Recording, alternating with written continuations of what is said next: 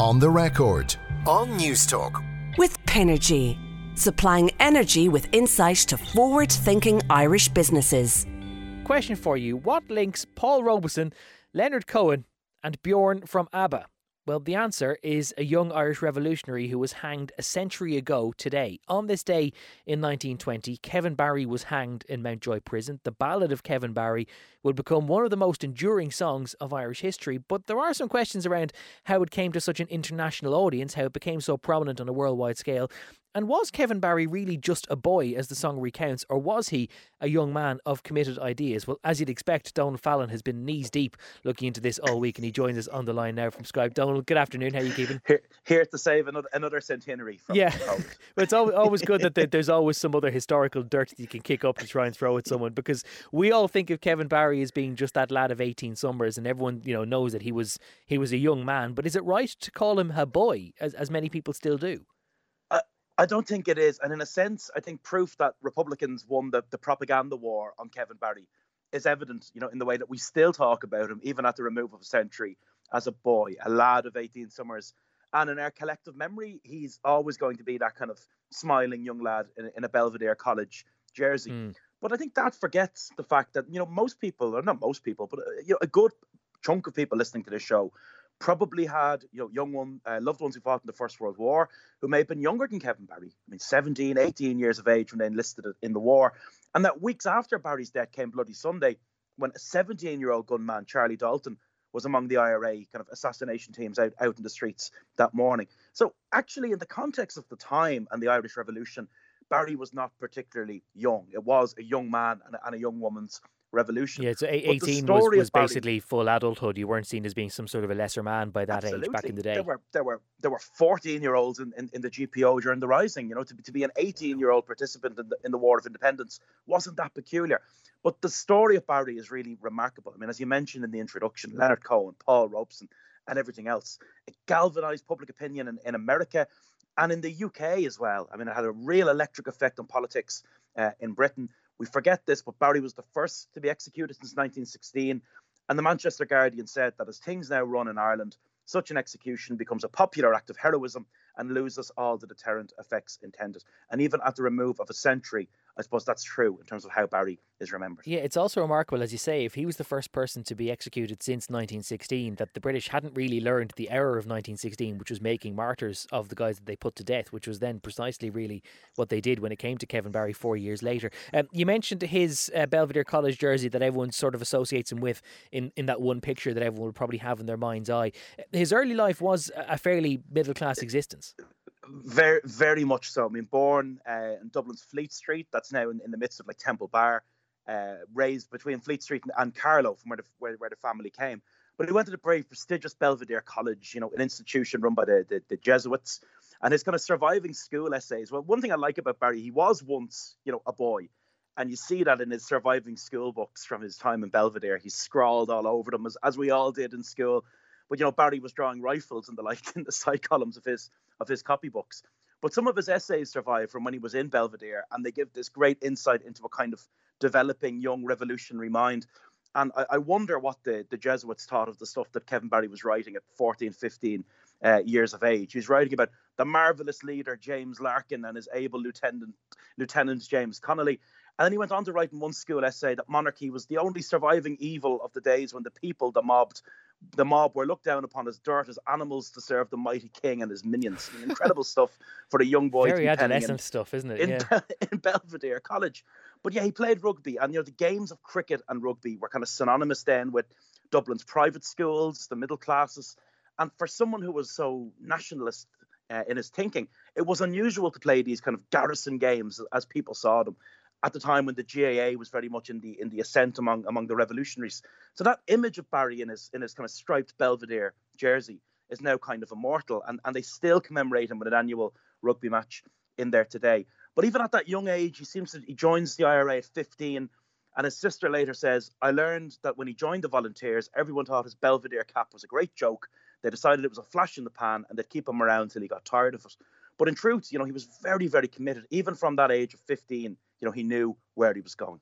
It's funny that he was already so Yeah, I'm looking for a better phrase than dyed in the wool, but even just to the recounts there that you've given of what he was writing in school, it was evidently something that he felt very closely. The War of Independence in Dublin then that he got involved in, and ultimately what ended up to him losing his life afterwards, it was a slightly different thing in Dublin than it was from the rest of Ireland, really, wasn't it?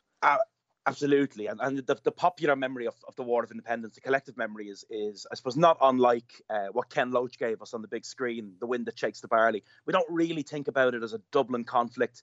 We think of the IRA, the self-described kind of invisible army moving across the countryside amongst their people, rifles slung over the shoulders, all of that kind of stuff. But yeah, in Dublin was the revolution, and then the War of Independence was everywhere else afterwards. Exactly. That's the way we think of it.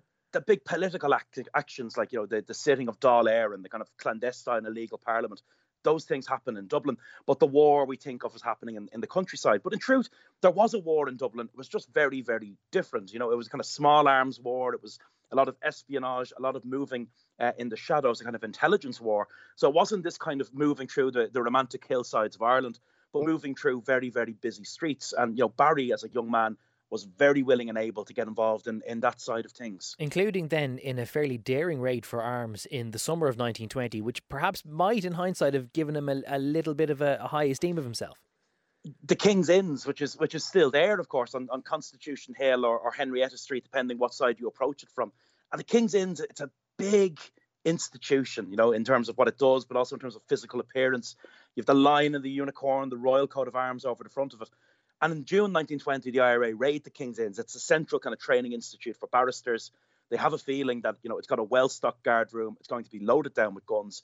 And in broad daylight, predominantly young men, 17, 18, 19-year-old volunteers, just make this daring raid on the King's Inns.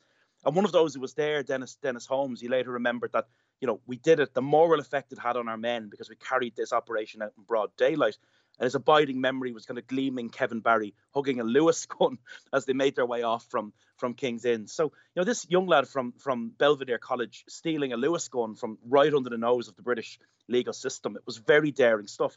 And probably, as you say, it would have given him this sense of cockiness, perhaps, that, the British Empire was quite easy to take on the streets of the Irish capital. I'm sure it would have been quite well received as well by some supporters when they began to get word of that a group of kids basically could break in and start raiding some of their munitions in some of their more fortified places. Remarkable stuff. But then a few weeks later, then he participates in a second raid and it doesn't go quite as well as the first one. A disastrous raid on the 1st of September 1920, which leads to Kevin Barry getting caught. And there's a kind of innocence in this story. Barry had an exam in UCD on the 1st of September 1920 at 2 p.m, a repeat exam. And he actually believed that he could take part in an IRA morning raid at 11 a.m. and be at his desk in Earls for Terrace in time for the exam. So, there's a certain... That's very student timekeeping, in fairness, yeah. Absolutely, yeah. I'll be fine. I'll be there for 2. But IRA intelligence had observed this pattern where soldiers from one particular regiment, the Duke of Wellington Regiment, every day they were arriving at the same bakery for bread rations at the intersection of Church Street and North King Street in Dublin. And look, in a revolutionary situation, if you do the same thing every day at the same time, someone is going to notice that and someone's going to take advantage of that. So the plan that is devised is, when the British soldiers are loading up from the bakery, that the IRA will kind of raid their transportation and make off with the rifles and ammunition. It's not meant to be a firefight. It's just meant to be an easy way of getting their hands on weapons while soldiers are in a bakery. But unfortunately, if you practice anything 100 times, the 101st time when you go to do it, things unfold kind of drastically differently. Murphy's Law. And that's exactly what happened on that occasion. I mean, there's a brutal firefight on the streets. And the accounts that survive are just chaotic. I mean, Seamus Kavanagh, an IRA volunteer, he remembered looking in at the British lorry. Their officer was hit. I saw his head and arms slumped over the side of the cab. We could hear their bullets flying past and hitting off the walls and ground. And poor Barry is captured on the scene. So it's an unusual enough thing. At the time, the British press are furious about the way things are going in Ireland. The Daily Mail, Winston Churchill, they're calling for heads to roll, but they don't have a head to roll, if that makes sense. And now you have a young IRA volunteer caught on the scene in Dublin. So Barry is caught red-handed, so to speak. And the fact that it's becoming then so prominent in the English press probably then means that this is where the Irish story begins then to become a more worldwide story, because you have the English press being, disseminated all throughout the English-speaking world. So Ireland is a fairly big story then on a worldwide scale. And it also begins to have its own pressures in domestic politics as far as the Labour Party are concerned. Yeah, it tears the Labour Party in Britain apart. But as we've learned in recent times, it doesn't take much for the Labour Party in Britain to tear itself apart. But Don't mention the war. Ireland at the time is the big story. De Valera is like the president of this unrecognised republic. He's swanning around America. He's addressing enormous crowds, Madison Square Gardens, Fenway Park, you name it, and everyone from kind of Marcus Garvey, Black America, to Puerto Rican nationalists. Everyone wants to get their moment with Eamon de Valera. Yeah, so this is his semi-propaganda tour, trying to raise recognition of the Irish Republic and semi-fundraising thing to try and keep things going then back at home. Absolutely. And Woodrow Wilson doesn't want to know anything about it, but the American public do, and they're going everywhere. De Valera is speaking. So that in America is ensuring that there's a constant presence in the media in terms of the Irish question. The Lord Mayor of Cork, McSweeney, has just embarked on a hunger strike in Brixton prison that will go on for 74 days, which is remarkable. And in the House of Commons, the Labour Party are just getting increasingly angry at what's happening in Ireland and the Black and Tans. Arthur Henderson, who's the deputy leader of the party, he stands up and he basically says, we fought a First World War. We fought the war because we were against this kind of barbarism, the Germans burning villages in France and Belgium. And now we see, he says, what we're witnessing now is utterly opposed to the best traditions of the British people. And another Labour politician, Arthur Greenwood, kind of goes one step further and says, if Manchester was under German rule, it would be like Cork or Dublin under British rule today. So the Labour Party in Britain are kind of losing faith, if you will, in Britain's war in Ireland. And they see the idea of hanging this kind of 18-year-old boy, because that's what the propaganda war says, as a step in the wrong direction. This kind of harks back as well. We were talking about the sacking of Balbriggan only a few weeks ago in this lot, because we had the centenary of that as well, and you talked about how that got covered in the English press because it was, near enough to central Dublin where photographers were able to go out and get their images of it, and that's what helped then to really sow doubt in Britain about what they were doing in Ireland. Absolutely, and the Republican war, propaganda war, is very, very well directed. They get photographers where they need to get them. They get the picture of Barry in his school rugby top where they need to get it, even in Britain. And it's worth saying that one of the young British soldiers who'd been killed at the bakery ambush Barry took part in, a guy called Washington from Salford, he was younger than Barry. He was 15 years of age at the time of his death, and that has to be a tragedy. If Barry was the lad of 18 summers, this poor soldier from Salford was a lad of 15 summers. But the propaganda war really focused on Barry, this young medical student, is about to go to the gallows. And this is then where we come to the whole question of how Barry was immortalised in song through the Ballad of Kevin Barry and the role that played in then lionising this man. It's a really peculiar song in that two songs from the time, I would say, have survived. One is The Foggy Dew, and I think Sinead O'Connor and the Chieftains really brought that one back to prominence. It's been used on the big screen quite well too, and of course Conor McGregor would march out to it in MMA bouts in recent times. So people know The Foggy Dew, but the other one people know is the Ballad of Kevin Barry. Now, we know who wrote The Foggy Dew, but we're not entirely sure who wrote the Ballad of Kevin Barry. It seems to have been written in Glasgow by an Irish migrant in the immediate aftermath of the execution. It's definitely heard in Glasgow in late 1920. And it's picked up by so many people. Leonard Cohen learns it, he says, from an Irish nanny. And when he sings it in Dublin in 1972, Cohen says, I've waited all my life to sing this song in Ireland. But I think there's a particular resonance in the performance of Paul Robeson. Robeson had a great time for Irish music. He described Irish songs as the saddest songs in the world, which have much in common with the songs of my people. And as far as I'm concerned, Paul Robeson is the definitive version of the Ballad of Kevin Barry. Let's take a little listen then to a small extract from that definitive version. Paul Robeson singing the Ballad of Kevin Barry. In Mountjoy jail one Monday morning, high upon a gallows tree, Kevin Barry gave his young life for the cause of liberty. It does have a real kind of a significance to it, this kind of like emotional weight to it as well. And maybe it's the fact that it's being sung that kind of real baritone voice. How do we know anything about how Paul Robeson himself came to learn the song? Well, that was released on Topic Records as the B-side to Old Man River. And like Old Man River is the defining kind of Paul Robeson song, isn't it? Yeah. But Robeson actually learned the song on the side of the road in America, of all places. He was in his limousine in the 30s at the kind of height of his career. And his driver spotted a kind of fella struggling to change a tyre on the side of the road, got out, helped that man, and invited him to sit in the back of the limo while he changed the tyre. And that man happened to be Peadar O'Donnell, a journalist, a writer, and a kind of veteran of the War of Independence from Donegal. He was touring across America at the time, and he finds himself, Peadar, sitting in the back of a limo with Paul Robeson.